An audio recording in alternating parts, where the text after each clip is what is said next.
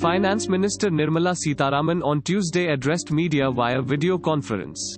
Said that the financial aid package will be announced sooner or later.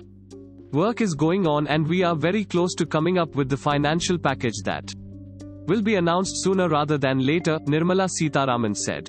The Finance Minister Nirmala Sitharaman said that the government has come up with a complete plan about statutory and administrative compliance matters.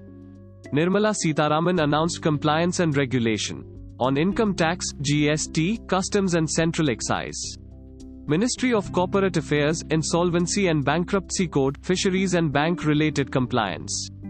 All last dates and deadlines of document submission and compliance have been moved to June 30th.